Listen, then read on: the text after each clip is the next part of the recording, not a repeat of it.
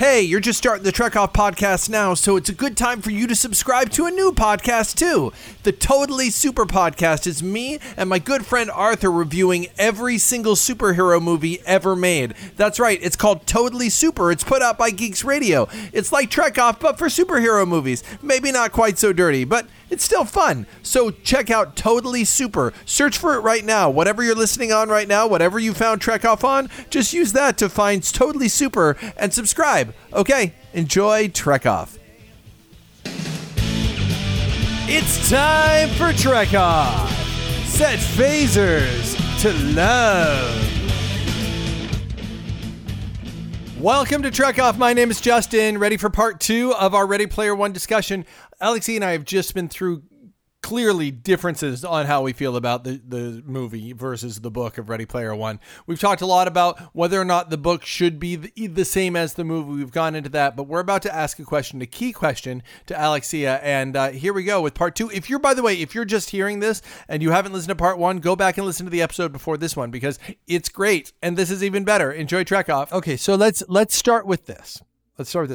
As a film, going to what I said, what criticism can be lobbied to this film if the book did not exist? If there was no book, You're going to laugh at this because I find it funny, but it's true. Okay. Believability. Okay.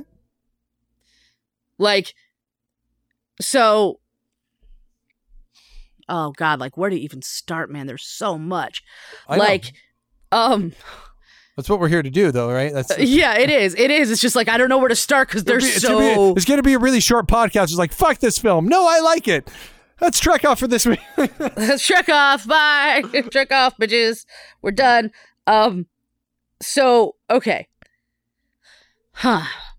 Let me start by saying I felt emotionally manipulated by my nostalgia. And it felt calculated. And it was only upon the second viewing, it kind of worked the first time I watched it. The very beginning, when they're in the stacks, it's Jump by Van Halen. I'm just saying, the feeling of it, the vibe of it, and this is on purpose. I'm clear this is on purpose. It felt like I was watching, and that's what I mean by I felt manipulated by my nostalgia. Say what you will about the book and the fact that it is a love letter to the 80s. I do not believe, that being said, I do not believe that he used that to manipulate me into liking the book. Okay? And that is a key difference. I believe my nostalgia was used against me in the film because the very beginning felt like, well, you know what I mean, was used to try to elicit a specific response. It was to go, remember how much you loved, remember how you felt when you watched The Last Starfighter? Didn't it feel just like this? And it did. The beginning of that of Ready Player One, if you played it side by side with or back to back with with that movie, you would find, wow, yeah, it feels like The Last Starfighter, it does, because he's in a trailer park, and he's helping out the old lady fix stuff. But both of those things are from the book. Those two items are from the book. No, they're not. The music that was played there is not from the book. But the music that's played there is not in The Last Starfighter. But it is evocative of The Last Starfighter. In that it's from the 80s. No. The Last Starfighter does not play Van Halen. I'm telling you, the score. Fucking watch it again, man. I know The Last Starfighter better than you, okay? And I am telling you that is clearly what I was meant to feel there. That it was calculated. And I'm fucking on to you, Spielberg, okay? That's, in the book, if we're gonna compare it to the book, it's bleak as fuck, man. The stacks are not a happy place. And that is a Spielbergian thing, if I'm not mistaken, is this, even when you're taking something like a fucking trailer park, right? Somehow, it's still pretty nice.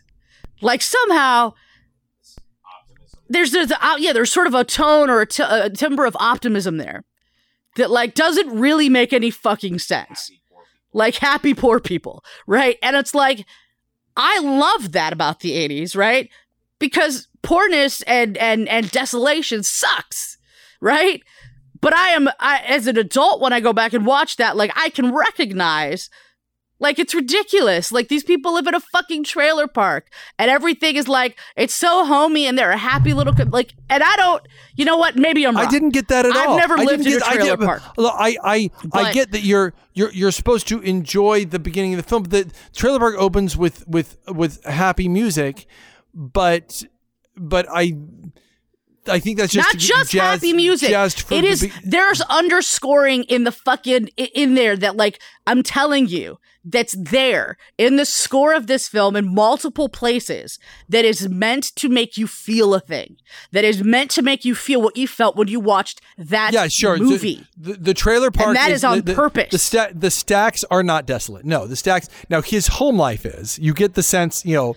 No, he gets punched out by his home life, right? Like no, his home life I'm sorry, dude. He gets punched out by his mother's lover. He gets punched in the face. Sure, but like not his mother. It's his aunt. That's dark. That is a dark moment. You can't say that's not a dark moment. Fine.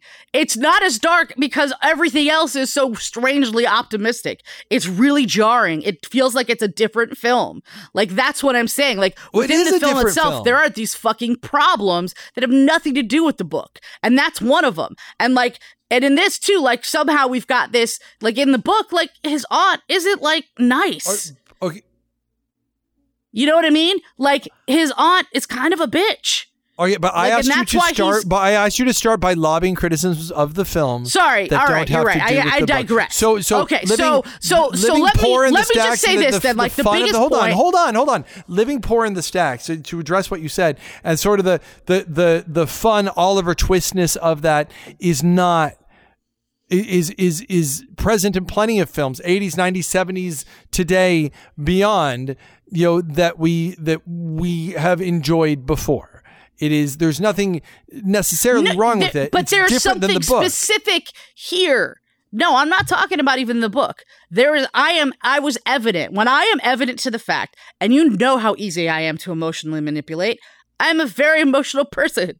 Like, when I see through you, you have fucked up. Like fucking Transformers, when you did that whole shit with Bumblebee. Like, when I see the puppet strings, the emotional puppet strings, you fucked up, man. It's not hard. I cry at De Beers commercials, for Christ's sake. It is not difficult to get emotion out of me, all right?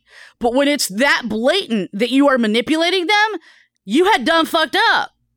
And that's what happened there. Like, I knew exactly how I felt. I felt like I was watching a movie from the 80s. I felt like I was watching The Last Starfighter. I felt exactly like that. And that has emotions and nostalgia attached to it, and that was on purpose. And I would be curious to know how somebody who didn't have that felt watching that.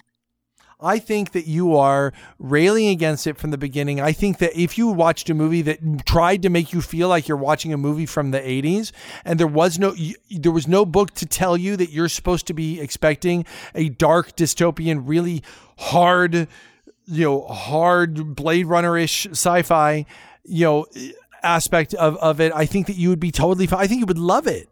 But I think that you're right. Maybe it might have worked on me. Maybe I wouldn't have seen through it. That's a fair point. It's possible. But fine, we'll table that for a moment. Okay. I would say the single biggest thing that is glaringly wrong with this film, having nothing to do with the book whatsoever. Welcome to the rebellion. What? Explain what's the problem fucking there? What? Outside of the book, outside of it not being the book, what's the problem? Outside of the fucking book. You tell me. You're watching a fucking movie, okay? She's running a rebellion? She's a fucking high school kid. She's running a rebellion? She's like 20, but... Whatever, dude. Fine, she's 20. How many 20-year-olds do you know that are running a rebellion? Leia. The most famous rebellion in film. How many 20-year-olds that are not royalty do you know that are running a rebellion? But she is Oasis royalty.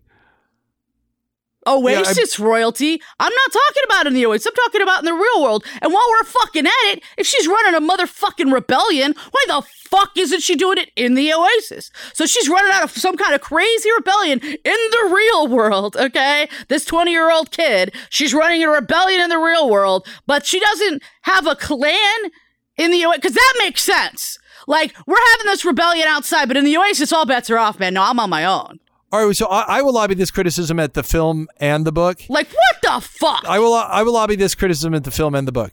The characters and what they do and what they're capable of and the time that they seem to have and the things that they know don't really work. No, like, you can't lobby it in the same way at the book. We're talking about the movie. Oh, I can absolutely lobby it. You're talking about somebody who's memorized every single episode of Family Ties. Now, I'm just pointing that out. I'm not saying that's impossible to do, but also every Rush album, and also has mastered every video game to the point where they can play the perfect game, which is something people try their entire lives to do with just one game. In the book, it is quite specific. It is made quite specific that he has found something that he's good at. Memorizing Family Ties is what he's good at? No. With respect to the video games. You can be good at a video game. No. Listen to that. He has a knack for it. That it was the first thing he ever found that he was like really good at finding. And everybody who's a real gamer knows this, particularly about old games. There's a pattern, and once if you see those patterns really well, it becomes a lot easier to beat those games, even if you've never played one before. You could pick one up and beat it for like almost simply, as opposed to someone who doesn't see those patterns, who doesn't understand the way that programming worked then. And that's stated in the book that he just has a knack for that he has a way of just seeing those patterns of the simulated AI. Like, there are only this many kinds of actions that can take place, and he's good at spotting these things. And I guess my point is this. There's a term, a very sexist term called Mary Sue, which I wish it weren't gender specific, so we'll call it Blibby Blob instead of Mary Sue, where it's a character that has untold capability to do absolutely anything that's put in front of them to do. They happen to have, people accused Rey of that she can repair things and fight with a lightsaber and run and fly a ship, and she has lived her entire life on a junk planet. There's no way she could have known all those things, but she can, beat a trained Jedi. Like, you know what I mean? Like, that people have accused, their characters are accused of doing that. And I would say that you have to give that. And you'd say somehow that's true of Wade, because here's the thing: Wade is 17. Wade is 17 years old, and for 5 years he has done nothing since but he was study 12. this stuff. Since he was 12, from the age of 12. He's done nothing but study that stuff. And would you not agree that when you're younger, you absorb things quicker? I'm saying there wouldn't even be time to know the things that he would have to know unless he just happened to stumble on the exact things that were going to be in the Oasis. But because one would assume if he's memorized every episode of Family Ties, then he's also memorized every episode of The Cosby Show and also every episode of Growing Pains. Why would you assume that? Why would you assume that? It doesn't say it anywhere. Why would you assume because everything that he's ever required to have known the answer to, he knows the answer to. Everything that in the book that comes up that there's this thing that he should know, of course he knows it because he's memorized that. But one must assume that if he's memorized every Rush album, then he must also have necessarily memorized, everything by INXS and everything by Billy Joel. Why everything? Because when they talk about a lot of the stuff that he's memorized or that he's taken particular time with, usually he sort of specifically states because it was in the invitation or it was listed in Anorak's Almanac as being one of his favorite things. Anorak's Almanac is hundreds of pages of references of stuff that this guy who died in his 80s loved over the course of his life, specifically the 10 years, and really even the book and the movie both expand that into the late 70s into the mid 90s. So it's like these 13, 14 years of constant immersion. Yes, but we're talking about he this revisited over the course of the rest of his adult life. Yeah, and that's the thing that makes this make more sense, much more sense in the book than it does in the fucking movie with this weird museum or whatever library. My point being is that it makes more sense in that context because he even talks about how he printed out a copy of it, like a hard copy. He took the time to print it out so even if he couldn't get on the internet or there was a blackout or whatever, he could still access the almanac at all times. So we're talking about a kid who is poor, who doesn't have the resources to do anything but go to school. And you're telling me that in his off time, because he doesn't have anywhere to go play with friends, he doesn't have any activities to go to, like, he doesn't have the time. I'm here to tell you he does. Most of the stuff that he does in that book, I could do. Not if you were going to school am I a Mary Sue? 30 hours a week with homework. Or a bippity boppity or whatever. Like, yeah, I'm just saying, look. I can quote all of War Games. So what? From beginning to end, every line from memory. Yes. I can quote every line from Labyrinth. I can quote every line from Clue. Every line from The Princess Bride. Every line from Short Circuit. From movies that most people haven't even seen. Like, who's that girl? What are the first 4 lines of Short Circuit? What are the first 4 lines of Short Circuit? The first 4 lines. It's different. I mean, when I'm watching it, it matters. It's like when I'm listening to a song. Like, if you ask me to sing you the first 5 lines of a song that I know really, really well, I can't do it. But if I hear the lead in, I'm there, man. All right, so here's what I'm saying. I'm going to bet you $1,000. It's not like there isn't stuff there. $1,000. It isn't with the respect in the game, when he's in War Games, for instance, he does well for a while, and he gets help. He racks up hints that he can use if he gets stuck. So it's not quite like there's no, like, he's just fucked. Okay? I'm just saying.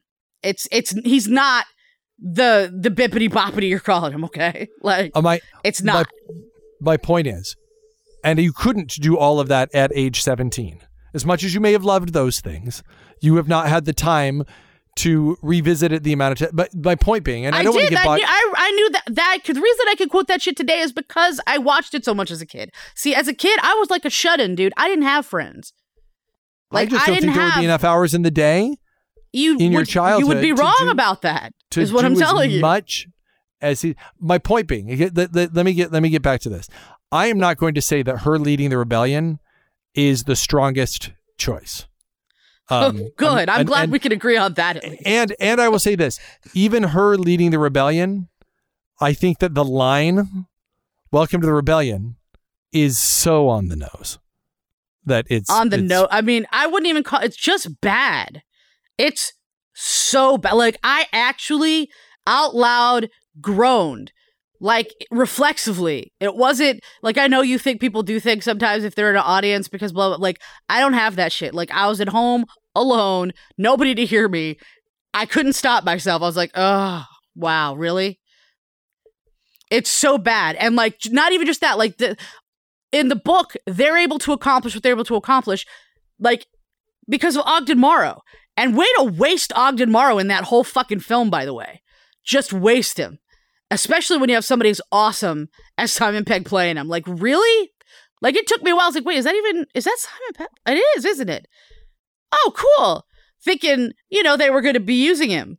And he's in, what, maybe 3 scenes? Well, when he's the librarian, he's in more than 3 scenes. Oh, jeez, it's a fucking librarian. Just fucking shoot I me liked now. that. I thought in the librarian with that whole thing. How does that even work? How does that even? That's just what I'm talking about with respect to just within the film. Let's not talk about the book. Just within the film. How the fuck does that even work? It's a library. Are there separate instances of this librarian? What about when this was a big deal and Gunter's Everywhere were all about it? It isn't 5 years and everybody's kind of waned. Like, everybody's like all about it. So they're theoretically they're flooding said library, right? How the fuck is everybody able to do these things at the same time? There's one librarian, or are there multiple instances of the librarian? We never get into that. We never see that. And every time there's a crowd there, it seems like there's just the one guy.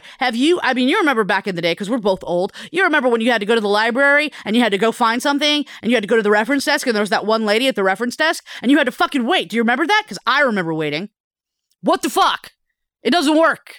I think you think there's not enough time for Wade? I don't know how to respond to your anger at the librarian. Like, it doesn't make any sense. It doesn't work. It doesn't make sense. How does it make sense for you?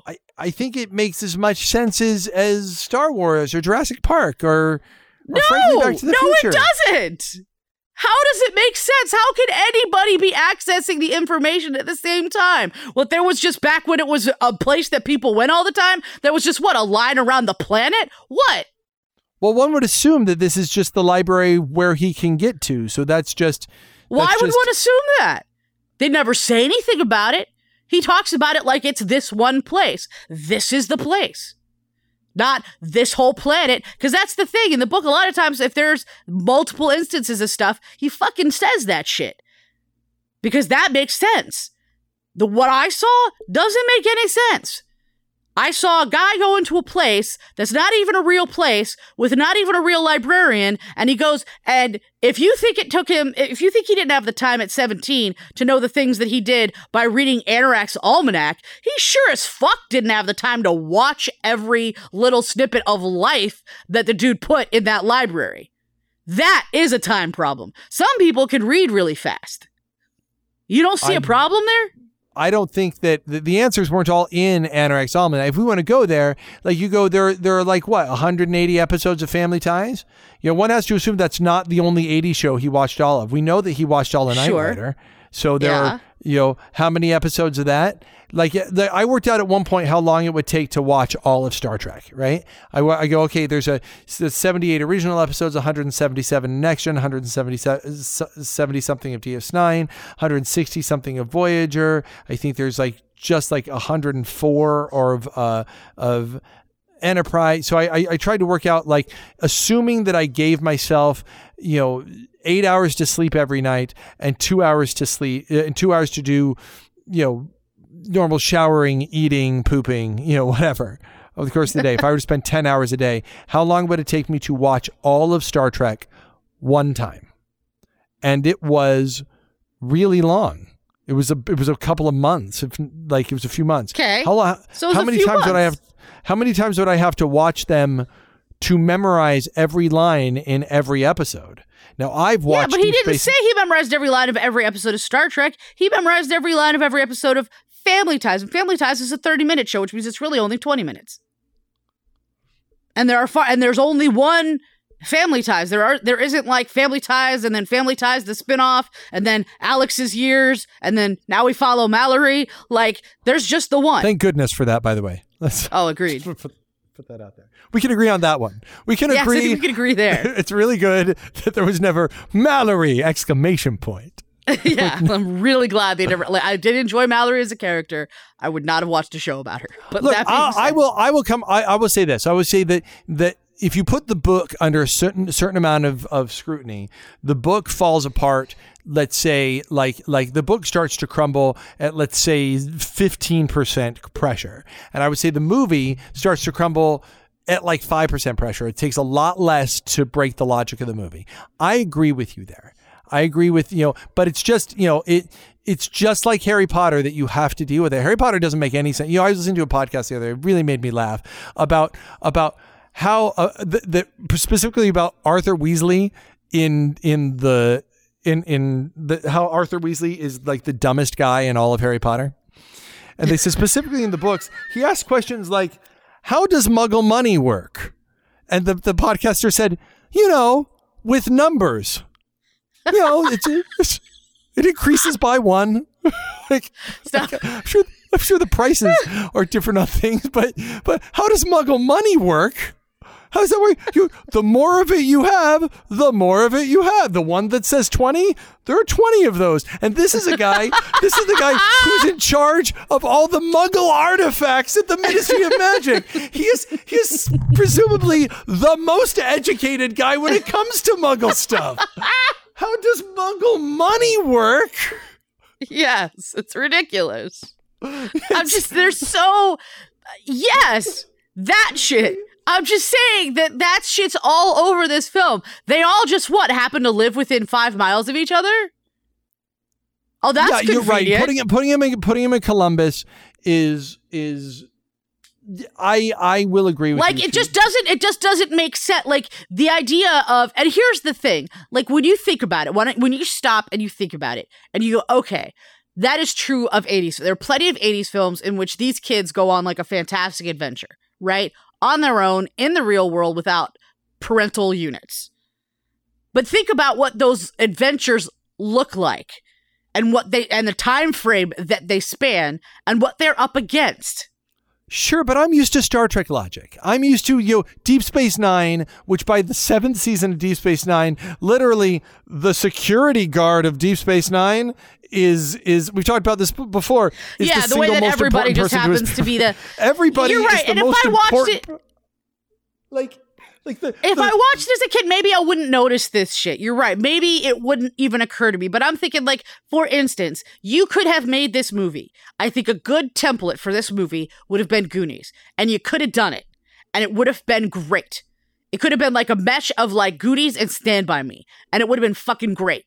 There is ways to build tension. Like that first, the only thing I like about the first gate was that at least there was some brain power required to beat it.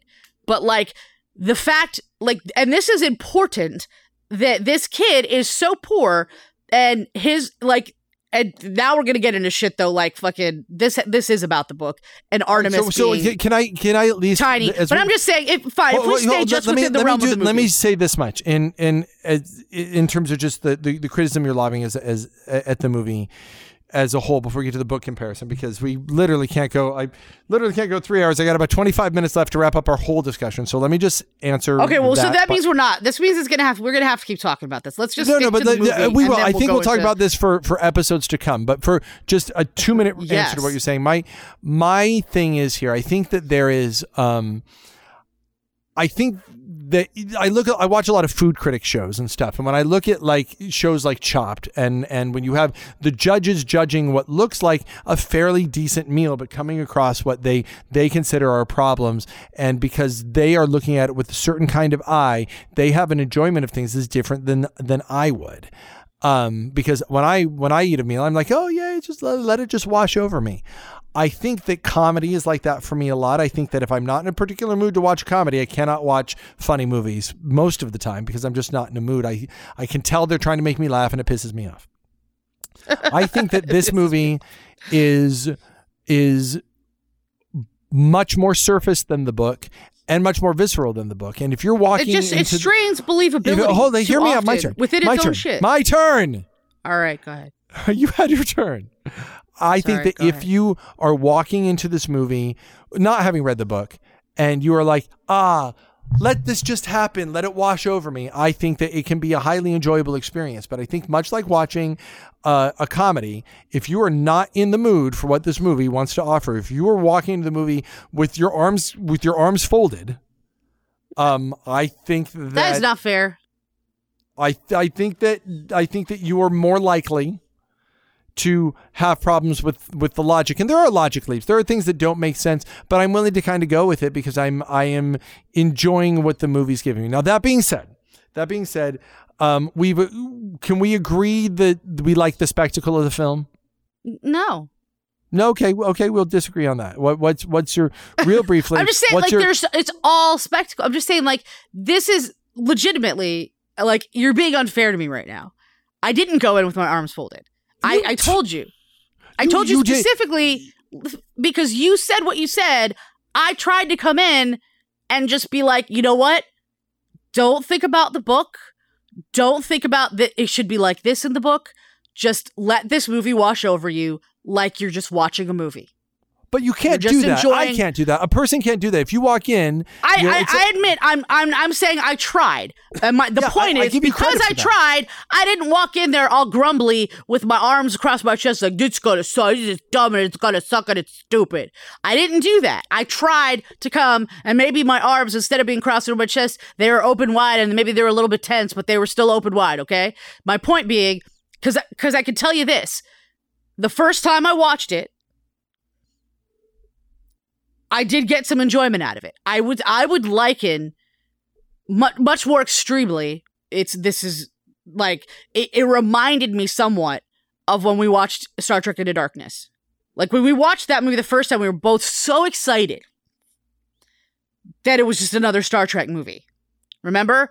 And when you listen to like what we said right after we watched the movie. Of course, we immortalized that in film because, of course, we did. So you can see how like we're all like stars in our eyes, and and this part, and that was so great. And then like when we watched it again, and if in the second watching, all of these cracks are apparent, that's a problem. Like, because that's not true of other movies that I have watched, and that was true of this one. Like they were there, and at the first time. And I allowed the nostalgia moments, like the little moment of when they did the fucking, Back to the Future music and the Rubik's Cube and I was like, oh, it was cool. Like, I know why you liked it. I know that you liked all the horror stuff because you love Chucky. I know you loved that shit. And I know that you loved really laughed at that. And I know that you loved seeing The Shining in there. But like the thing is, I like the race. I thought the race I really dug. And like I had to admit, like I loved her bike. You know me, I ride a bike. I love bikes. And I love that she had this sweet ass bike and it just, but she had to be rescued by him right off the bat, which pissed me off. And that has nothing to do with the book. That's just me watching the movie. Okay? And like, of course, one could argue that in the book she does very little of consequence. You could. I mean, I feel like they did. I felt like they tried to do things in the movie to compensate for the shit they took away from her. All right, so let's like do to this. try to balance it out in the end. But in any case, we're just sticking to the movie as a movie experience. And I'm saying, I know why you liked it. Because you liked The Shining. And I even liked that moment. Because I liked The Shining. And I liked seeing recreated moments of it. And it was fun. And you know what? The moment, there were like little moments that are just not worth the whole movie for me. Like the moment when she pulls him out of the crowd as Goro. And then like chest bursts out. And then rips up the thing. And then is like with the teeth from the chest burster. That shit made me laugh. It was great. I loved that moment. That moment was like all full of happiness for me. But it is not worth all of the fucking shit that doesn't make sense and doesn't work in the movie. That moment isn't worth it. And you know what? I even watched special features on this fucking film. And I heard my best friend talking about it, okay? And I don't think he was as happy with what happened as he tries to portray, because he admits that, and that's the thing, when you read the book, there's not a lot of references to horror, maybe not any, because he wasn't really into horror. And like, I guess it's true. So there's all these horror elements, and I know you loved that, and that spoke to you, and so this movie got to you in a way that the book maybe even didn't, because it was like, you love that stuff. And I'm a fan of horror. Like, I do like horror. I watched a lot of horror growing up. I watched Nightmare on Elm Street and Friday the 13th and The Shining and Amityville, all that stuff. Like we were just talking about this actually, because it's, obviously it's October right now. And I was on Vudu looking, and they have a lot of great free with ads. And they had Critters. I was like, oh, sweet, they have Critters. And Mr. A is like, Critters. Oh, I was terrified of that. And I was like, what? They're so cute.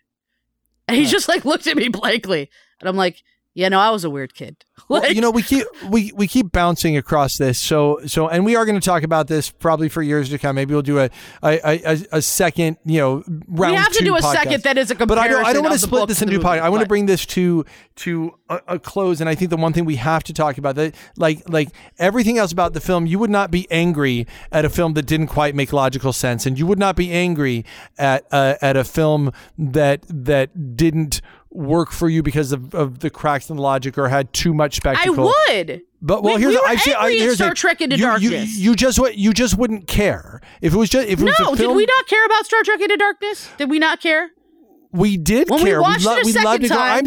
I'm saying if this was random, like there are random sci-fi movies that come out sometimes, and if this were a random sci-fi movie that you saw and had the spectacle, you might walk away going, it's too much spectacle, it's just too much, whiz bang, and not for me. The thing that you were angry about ahead of time, I think we'll be remiss if we don't spend time talking about her, is Artemis. That we need to talk about Artemis, because that's been your issue. And I will jump in by saying that in rereading the book, they list her size and weight in the book. They actually call out what it is, and she is 20 pounds overweight. Yep. She's 20 pounds more than her ideal weight. Yeah, and she's called Rubenesque from the very first time she's described. But I'm saying they list her height and weight. They list her height and weight. Like, I haven't gotten that far in my reread, but I'm not surprised that they do. Yeah, and when they list her height and weight, she's not this skinny little thing that we see in the fucking movie at all. Oh, I don't think they portrayed the I don't see her as skinny. Are you kidding? Did you see her? You don't think she's skinny? I didn't think about it. She wasn't portrayed as a sex object, certainly. Really? Yeah, I didn't. How was she not portrayed as a sex object? And this is something I had a because problem with. I, as a red-blooded American male, did not. Frankly, I, as a red-blooded American male, did not look at her sexually once through the entire movie. I, as someone who, when I see a sex object, in that I am built the way I am, go ooh for a second. I didn't ever get an ooh moment looking at her, not once. You mean in the real world or in the Oasis?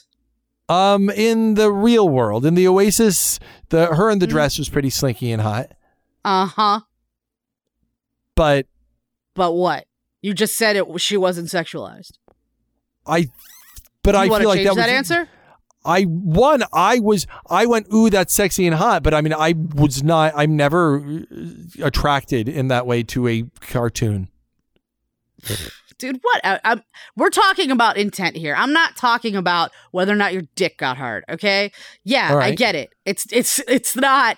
I get you're out like, ooh, it's CG porn. I'm all about it. As opposed to, let's say, Psylocke in the X-Men movies. I didn't feel like that was being done. But again, you took issue with her size. I took and take huge issue with her size, especially where we theoretically had come socially. It's like a blow, man. It's like I don't have a problem with the actress. Like I don't have a problem with that aspect of it. Like, it's not her fault. Like, why did she need to look like that?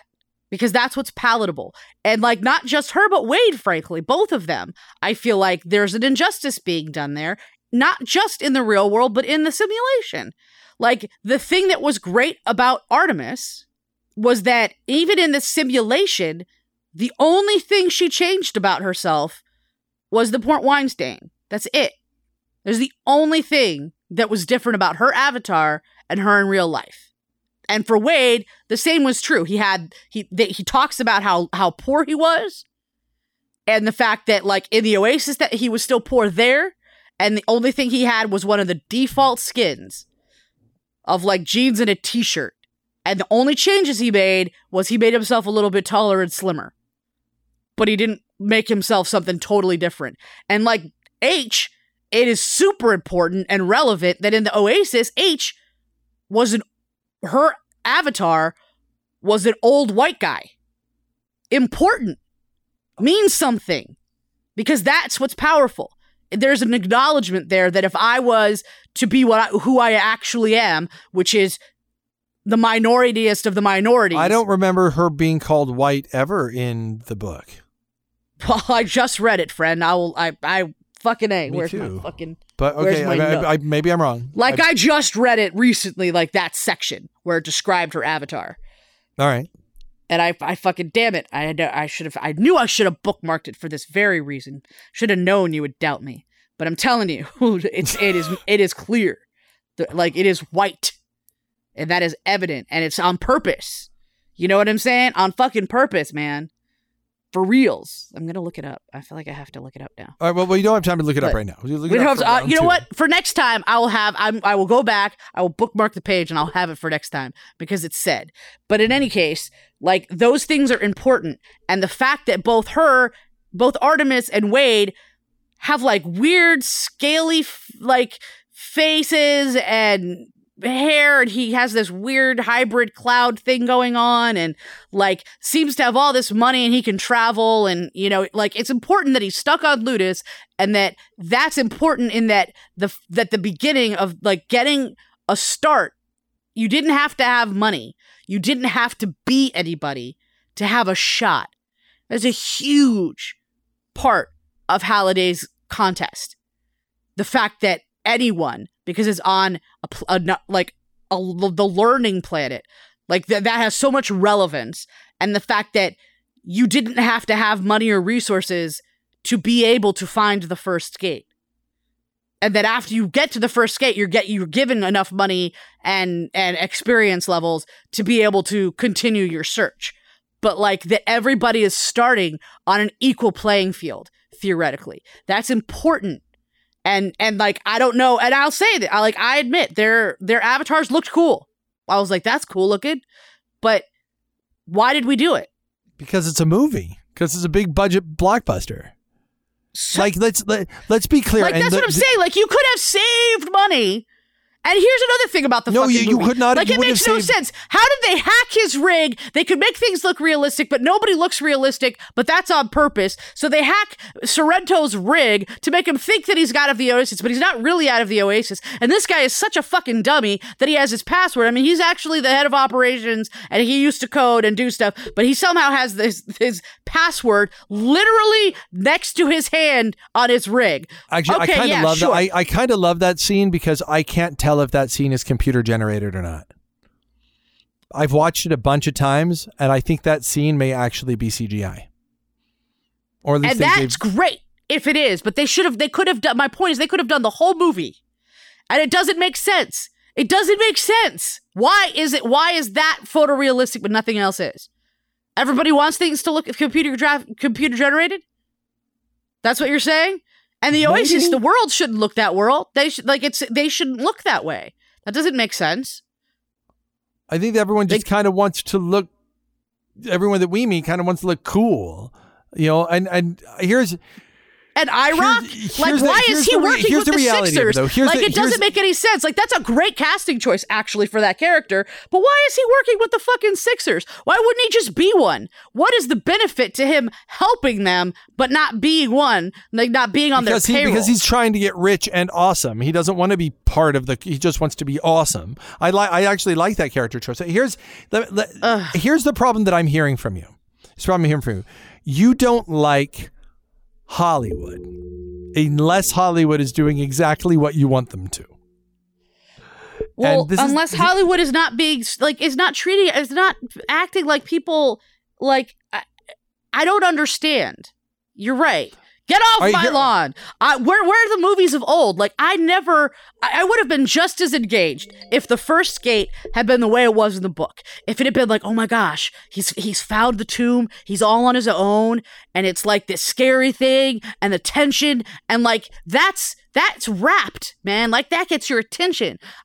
You don't have to be, oh my goodness, there's Kong, and there's this, and there's that, and explosions, and things. Like, the thing is, the big fight at the end is all of that shit. Like, you can have the lead up be just to that big thing. Like, it doesn't all have to be spectacle all the fucking time. Like, I just refuse to believe that people will not be entertained by anything less. I don't feel like it's spectacle all the time. I think it is, dude. That's why they look that way. What did you just say? Movie. I think there's heart to the movie. I think there's a good amount of spectacle. I think maybe there's too much spectacle. I did not particularly like the dance-off scene. I didn't like him. It felt like too much of a pause. I didn't dig that. I really liked Sorrento. I like Sorrento way better in the movie than I do in the book. I forget the actor's name playing him, but he's just the actor did fine. The actor is a good pick for Sorrento. He's just great at giving me 2 movies in a row where he's playing bad guy middle management. Like, I just I liked him better. Yeah, he was a good casting choice, and if they had actually done the movie the right way, I think that would have held. But I think what you get to now is like the same year. I think it was the same year. It was this year. Maybe it was last year. A sequel to Blade Runner came out. Blade Runner 2049. I have it, but I still haven't watched it. I need to love it or hate it, and people come down on both sides. I will say this about it: it is a film that is true to the original. It has a lot more action than the original, but it's long, and it has a lot of philosophy and a lot of philosophy and a lot of intellectualism and a lot of that. And it tanked at the box office. I'm not even talking about intellectualism, dude. That's my point. I am talking about building tension and suspense and not necessarily having it be about how many visual things can I throw at your face at once. Well, I think what I'm saying is that this film needed necessarily to appeal to kids. Sure, but do you think Goonies does not appeal to kids? Do I think what? Goonies. Does that movie not appeal to kids? I think that Goonies, sure, Goonies, it's telling a different story than this. Goonies spends it's a very similar story, though. Think about Goonies spends a lot of time at home and a lot of time in hallways, and they didn't need to spend in Goonies what they need to spend on this. And frankly, Goonies wasn't competing at the box office with what this movie is competing with. So I think it's fair to say you don't like Hollywood, if that's what you want to say. I disagree. Well, that's definitely, this has been Hollywoodized, and I truly think that Hollywood is out of touch, that they are driving the car and they don't know where the car's going anymore. I really feel that way a lot of the time with many movies that they put out at this point, because there's just this idea of if it's not non-stop action, people are not going to be interested and it will lose their attention because something crazy hasn't happened in the last 30 seconds. And you're a good barometer for that because you typically feed into it.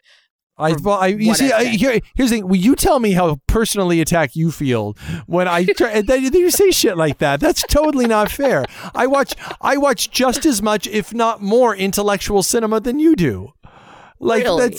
Yeah, I watch documentaries, I watch dramas, I watch British dramas, I watch small films, I watch old movies, I watch 80s movies, I watch silent films. Like you make it seem like I come home and I'm just like, I've got 5 televisions set up and I've got like Bad Boys 2 and Con Air and all 5 Transformers movies and one is just a cycling picture of a car on fire, and the other TV is actually just cracked and on fire itself.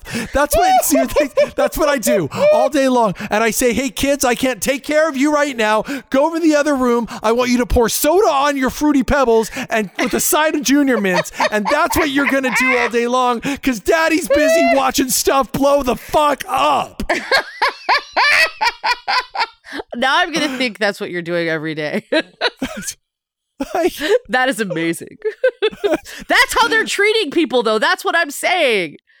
That's what this movie, that's what all these big budget, we're going to throw out tension and story. Like, because here's the thing. Here's a great example of, and this was within that film. Like, if you lift that sequence, because I did enjoy the Shining sequence. And I mean, before you get to like big hacked up by the weird zombie lady with a big axe, which makes no sense. But before that moment, when they're in the place and it's creepy and like he goes into the room, like H goes in that room and they're all like, we need to go to room 2, whatever. He's like, we got no business going in that room. Like that shit's great. I really did enjoy that sequence. I'll give it to you. And it was the tension and the creepiness of the before, like, oh, hey there, little girls. Do you know the way out? Like, that shit's great. Because, like, they're all like, no, H don't. And then, like, the blood rolls down and, like, what the? Like, and but is that big flash bang action? No, it's tension. And that's what I'm saying. I'm saying there are moments, the tension is in the book. And you could have done the tension. And you didn't have to rely on this big, wild, crazy, stupid death race sequence that makes no fucking sense in the very beginning. It's not only my favorite sequence in the film, it's one of my favorite sequences in the last 10 years in cinema. Oh, dear God. But we'll talk about that next time. Hey, listen, I think you're right. We're clearly going to split this episode up into 2. So I think next week we're just going to come back with round 3, the final round, the final countdown, a song that I can't believe didn't make it into this film. I know. I'm very surprised. So we're going to give this film the time it deserves. Next time, I think we'll hit the characters and final thoughts on. We Ready do have Player to One. actually do a comparison of like a legit, because I tried to stick to the film's flaws on its own. Sure. But, So next time we're going to talk specifically film versus little more movies. What into worked, what Yeah. didn't. We'll do one more on Ready Player One. Lots of Star Trek news coming up. By the way, there's a new Star Trek Discovery out to watch right now as we speak. What? It's Trek Shorts is out on CBS All Access right now. Fuck, I didn't even know that. I'm watching. Yeah, that they're only as like soon as 10 we're- minutes long, and I've heard the first one doesn't work that well. So we'll see. man. The trailer for season 2 of Discovery is out now. It looks amazing. I'm interested to what you think about the revamped Klingons and the first image of new bearded Spock. In the new trailer for Discovery. Lots to talk about for Star Trek. I'm so glad. Look, love or hate the film, you're getting like 3 or 4 hours of podcast out of it, and everybody's happy about that because Alexia is back. So I'm glad you're back. It's great to have your voice again. It's And we'll great to talk- have me yell at you. Yeah, well, I don't know how great that part is, but all right. Well, my name is Justin. My name's Alexia. Trek off. Trek off, bitches. Hey, you know what makes us different than all those other podcasts you listen to? We have a movie. There's a movie of this podcast on Amazon Prime right now. Just go right now on Amazon Prime and go look. Check it out. Just search for it. There you go. There it is. Trek Off. One word. Just search for Trek Off on Amazon Prime or Amazon Instant Video if you want to rent it if you don't have Amazon Prime as a subscription. Or if you want to buy the DVD, it's there on Amazon. But seriously, this podcast, you got all the way to the end. Now go watch us and give us reviews and tell the world, man, a podcast got me made into a movie, man. How cool is that? Go, look it up and share it. Love you guys.